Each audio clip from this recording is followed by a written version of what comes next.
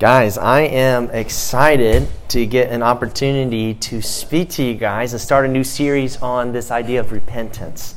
And so I don't know if any of you guys have ever heard that word before. And maybe if you have, maybe you have an idea of what it is. But we're going to flesh it out over the next two weeks. And we're going to talk deeply about what it means to repent and what does it look like to repent, and how repentance essentially in the end is like bringing back the Garden of Eden to earth. So really, really exciting to share with you guys. But tonight, I got to convince you and show you why you need to repent and why repentance is a key part of your every single day Christian life. It's something that you should be doing every single day and something you never stop doing.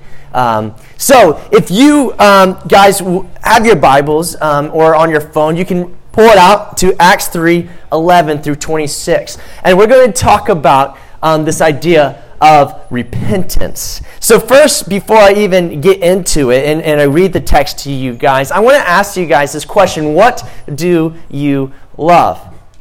So I shared this story with the middle school students. I probably shared this with you guys before, but I really, really, really love hot showers.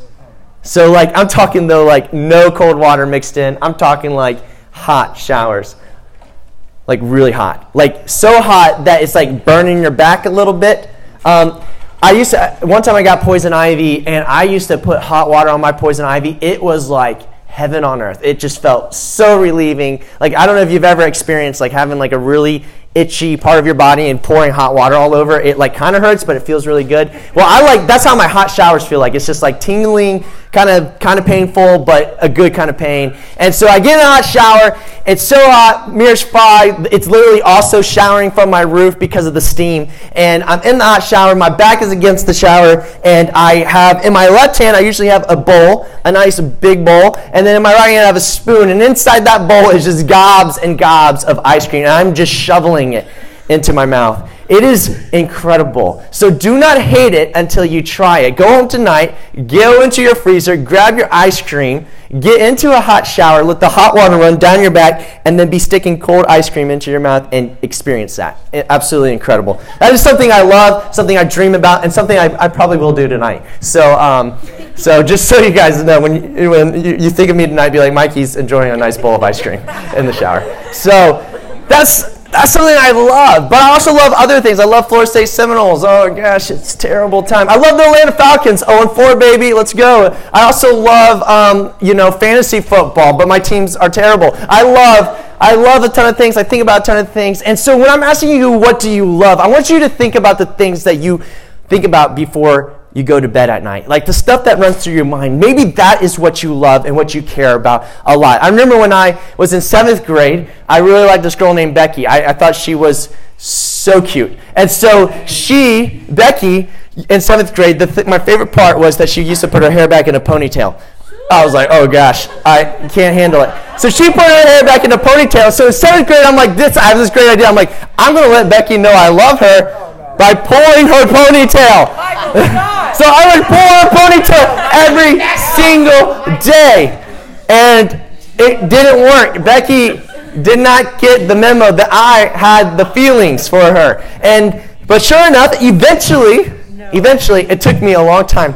But when I was an 11th grader, I took her on a date. I'm just saying, guys, okay, I got her. I got her in 11th grade.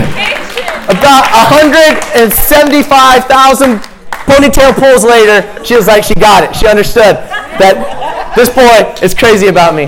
So, but no joke. So I don't know if any of you guys have done this, but I did share this with middle school students. This is really weird, but I'm going to share with you guys. I used to have like a loft bed, and I had like rails on my loft bed, but I had one railing. My parents used to be able to see a certain rail, so I had to rail a certain like on the back side of the wall where no one could see it but me. I put her picture there, and I would pray for her every single night before I went to bed. It was there, I mean, no joke, till 11th grade. And then she broke up with me, and I ripped that picture down. I burned all of them outside in my front yard. It was awesome. So it was great. So I only, after like, what was it, two years of, no, it was like 5 years of crushing on her, dated her for like 2 months. She broke up with me, and then I just like threw it all down the trash. Like, it was awesome. It was incredible. I was a hot mess too. There was like, no joke, like every day crying. Like, I was hardcore crying. It's funny. You can laugh. That's funny. Okay, I'm laughing. I'm trying to laugh about it still. Okay, so I'm working on it. Okay, slowly but surely. But no joke, like I would think about her every single night. I hope she's not listening to this podcast, by the way. That would just creep her out, because I don't think I ever told her that. I put a picture of her on my bed rail. Please, Father, spare me.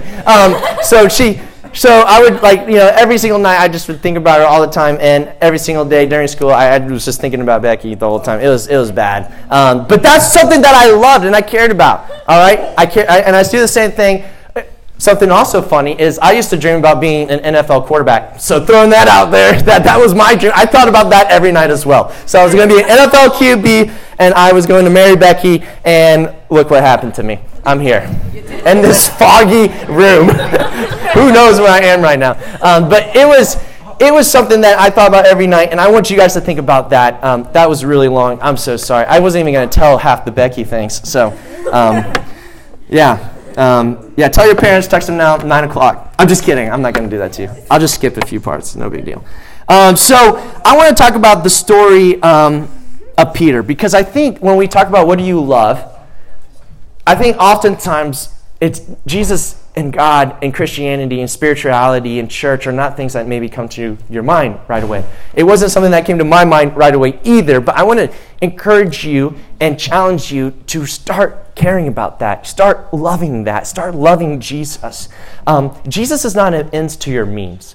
Does that make sense? It's not something that you use to get out of hell free card. You know what I'm saying? It's not something like just to get to heaven. Jesus is not that. Jesus is real. He's a person. He's a human being. And he wants to know you, and you should want to know him. So that is something that you should realize, is that you don't want to be in heaven if Jesus isn't there. That's how you want to live the Christian life, and that's what repentance is about. It's about a relationship with Jesus. It's not just about turning away from your sin. That's a piece of it. But it's about walking with Jesus. And so I want to tell you the story of Peter. And Peter, in Acts 3, he's giving a sermon about Jesus, proclaiming his name. But I want to tell you something really interesting about Peter. Peter, before he gives the sermon on Jesus and proclaiming the glory of Jesus Christ and saying to people, repent, turn away from your sins, Peter did one of the most terrible things you could do to another human being. Okay? Peter was one of Jesus' disciples. And some of you guys have friends, you have a squad, you have a crew, you hang out with them. That's what Peter was like with Jesus. And Peter saw so many things that Jesus did. He saw Jesus raise dead people to life. He saw Jesus get people healthy and whole. He saw Jesus cast out demons. He saw Jesus tell people to get up and walk that never walked in their life before. He saw Jesus spit into mud, rub mud on people's eyes, wipe the mud away, and now they could see when they were blind. Peter saw some incredible things by Jesus. Now, Jesus to Peter, though, all the time that Peter's walking with Jesus, he's using Jesus as a means to his end. What does Peter want from Jesus, and why is he following Jesus? Because he believes that Jesus is going to be the king over Jerusalem, and he's going to be the person that delivers his people from oppression. So he's following Jesus because he wants to be Jesus' right-hand man when Jesus becomes king over Jerusalem and defeats the Roman Empire. But Jesus had way bigger plans with his life.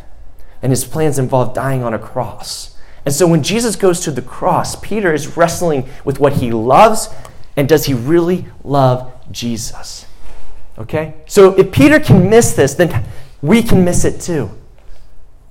Do you love Jesus? So Peter is in the trial where Jesus is on trial for death, to be crucified. Okay? And so Jesus is on trial. Peter's in the room. And people start recognizing Peter and say, hey, I think you're one of Jesus' friends. And Peter's like, no, I'm not. I'm not. And Jesus in the room hears that.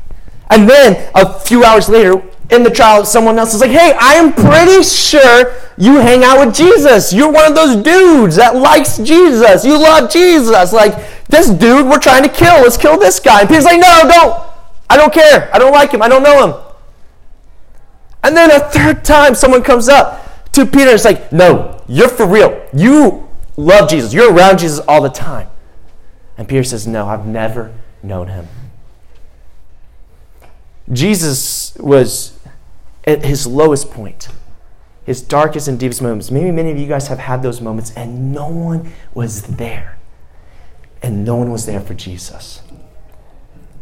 And something interesting in the Bible, not even God was there for Jesus, because God turned his face from Jesus on the cross. He turned his face away. And he turned his face upon you and I. He turned his face upon Peter, Jesus' rejecter. He turned his face on you. So, Peter has a problem. He doesn't love Jesus. You in this room have a problem. You don't love Jesus. Jesus is your get out of hell card. Jesus is at least I can get to heaven card. Jesus is at least I appear to be a good person in front of my parents because I went to church. Jesus is I went to youth group tonight, but I really didn't care to hear anything about Jesus. I just wanted to be with my friends. Hey, I've been there. I did that. I'm only here to hang out with Reese. I'm just kidding. I'm here for you guys too. I like you guys. But I'm saying, like, why do you love Jesus? And that's the question that Peter was being asked. And something happens to Peter. And I'm not going to tell you what happens to him, because I'm going to read to you the words he speaks after Jesus dies on the cross. So Jesus dies on the cross. His dreams are crushed. He's not the second in command over Jerusalem. And this is what Peter speaks. So close your eyes with me as I read this. I want you guys to hear the words of Peter. This is the most important thing said tonight. All the people were astounded by the healing of the lame man, and they gathered together around Peter. And when Peter saw it, he addressed these people. Men of Israel, why do you wonder at this? Why do you stare at us as though by your own power or piety we have made him walk? It's the God of Abraham. It's the God of Isaac. It's the God of Jacob. It's the God of our fathers. And he glorified his servant Jesus, whom you delivered over, denied in the presence of Pilate when he had decided to release him. But you denied the Holy One, the righteous one, and asked for a murderer to be granted to you. And you killed the author of life. You killed the author of life. You killed the author of life. Sorry, it doesn't repeat 3 times. I just want to emphasize that. Okay? Whom God raised from the dead. Whom God raised from the dead. To this we are witnesses. And his name, by faith in his name, has made this man able to walk again. Through Jesus, has given this man perfect health in the presence of you all. Now, brothers, I know that you acted in ignorance, as did also your rulers. But what God foretold by the mouth of all the prophets, that is Christ, would suffer, this has been fulfilled. So therefore, repent, turn back, so that your sins may be blotted out, that times of refreshing may come from the presence of the Lord, that he may send the Christ to return, whom heaven must receive until the time of restoring all things back to the way they should be. And this has been spoken by God himself through his holy prophets long ago. Moses said this, the Lord God will raise up for you a prophet like me from your brothers. You shall listen to him in whatever he tells you. And it shall be that every soul who does not listen, if you are not listening, every soul who does not listen, from Samuel to those who came after him, also proclaimed to these days, will be destroyed. You are the sons of the prophets and of the covenant that God made with your fathers, saying to Abraham, through your offspring shall all the families of the earth be blessed. Through the church, all the families will be blessed. God, having raised up his servant, sent him to you first to bless you by turning every one of you from your wickedness, turning you back to himself. You can open your eyes. What happened to Peter? How does he go from rejecting Jesus to saying, he is the way, the truth, and the life? You need to turn to him. You need to have a relationship with him, because through him, your soul will be restored, your sins will be forgiven, and the world will be made new. What happened to Peter? He saw Jesus rise from the dead, and he encountered him. And this is what Jesus does when he is risen from the dead. He seeks out Peter. He makes a campfire by the lake. He brings Peter near, and they eat a meal together, and they have a conversation, and this is how it goes. Jesus says to Peter, do you love me? And Peter says, yes. All right. That's a weird question. And then Jesus says again, right after that, do you love me? And Peter says, yes, Lord, I do. And then a third time. 3 times Peter denies. 3 times Jesus asks, do you love me? And Peter gets it. He gets what Jesus is doing. He's inviting Peter to repent, to love him back, to walk with him. Because Jesus is everything to him. He's better than Becky. He's better than Emily. He's better than Blakely. He's better than Tripp. He's better than my son Luke. He's better than you guys. He's better than all the money in the world. He's better than all the fame, all the likes. He's better than all the grades, the school. He's everything. He's better than heaven. It is not heaven without Jesus there. Do you love him? Is the question that I'm asking you tonight. Do you actually love him? Peter, transformed by that moment, says yes. And Jesus says, then feed my sheep. Then feed my sheep. Walk with me. Feed them God's word. Let them know this truth. And so he feeds the sheep of God, the people of God, and speaks his word out and proclaims to repent and have a relationship with Jesus and to love him back. Because he loves you even while you're a sinner. He loves you. Even while you have so many other loves, even though you cheat on him over and over again with so many other loves, he loves you. I think I shared this maybe last week with you guys, but one of the most powerful things for me was to realize that if I never got my life together, which is still not together. Yesterday was a horrible day for me. I had a terrible day. Absolutely horrible. It was like my mind was blowing up. I couldn't handle it. I was like collapsing in just anger and frustration and feeling like a failure and not enough. Even in those moments, my Jesus loves me. He loves me so much. He paid the price for me. He died for me. An angry dad, an angry husband, an angry youth pastor. He died for me.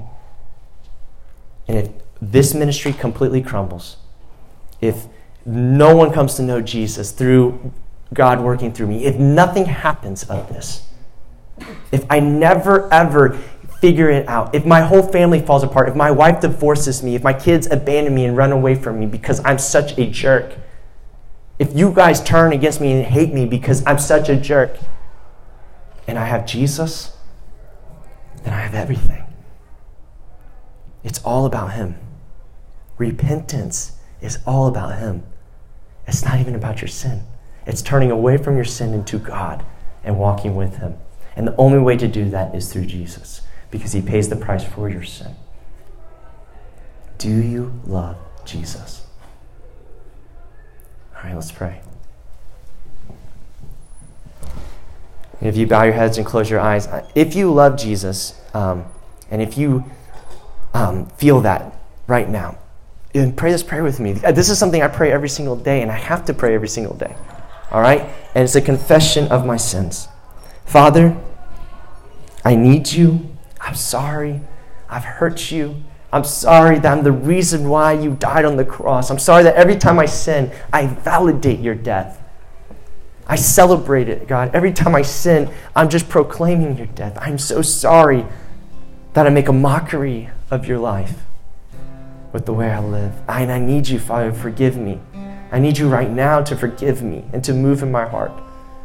I need to know that you're real. I need to know that you're here. I need to know that you're worth it because I have to know that it's worth giving all this up to follow you. God, hold me and carry me. May I go to bed at night thinking about you holding me in your arms. May I go to bed at night knowing that you're in the hardest moments with me. Father, I love you so much. If my life must end in death, if my life must end on the cross, then let it be done. If my life has to end with holes in my hands and holes in my feet, let it be done. Because I love you and you love me. In Jesus' name, amen. Let's stand and sing.